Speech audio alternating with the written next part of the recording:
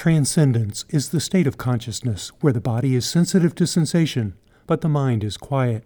Being transcendent while awake is called quietude. Abiding in quietude is the level of consciousness called enlightenment. Quietude is the state of mental health. By contrast, letting the inner noisemaker called natter mind run the show is the state of mental illness and spiritual ignorance. We are creatures of habit. Enlightenment is attained by practicing transcendence until it becomes the norm, rather than natter mind squawking. Sitting and meditating is an apt practice for habituating transcendence. Here's how. Find a comfy chair or prop yourself up in bed with cushions. The room should be quiet and preferably dimly lit. Spend a few moments quieting yourself by focusing on your body rhythms, such as your breath or heartbeat. If possible, breathe through your nostrils, not your mouth. Begin meditating with the intention of quietude. When thoughts arise, gently smother them by bringing your mantra to the conscious mind, making it the mental focus. You may meditate without a mantra, using your breath as a seat of attention. Repeat the mantra as if calmly breathing it. Do not concentrate on the mantra. The aim is to clear and relax the mind, not hold it captive. A mantra merely expedites the process by mesmerizing the mind, and so sending it to sleep. A mantra is a lilting lullaby for the mind. Meditate 20 minutes, time permitting. Even a short session of a few minutes is beneficial. Transcending or falling asleep for a longer period is perfectly natural. Your mind-body takes whatever rest it needs when it can. Some meditation sessions may feel busy, others serene. Regardless of seeming quality, meditation is always helpful. If your monkey mind is in overdrive and meditation is frustrating, relax for a few minutes and get on with your day.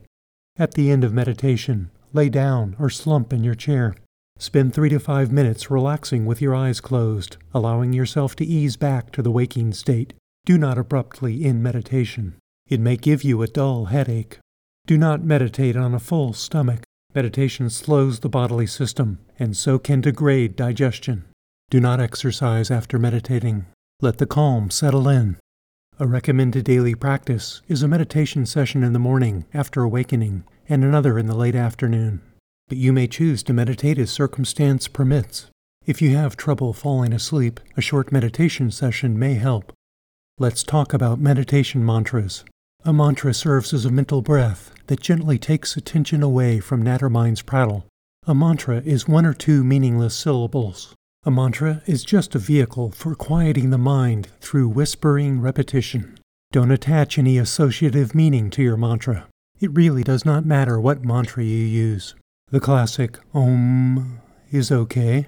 Some other possibilities include Ima, Shamu, Ona, or Amo.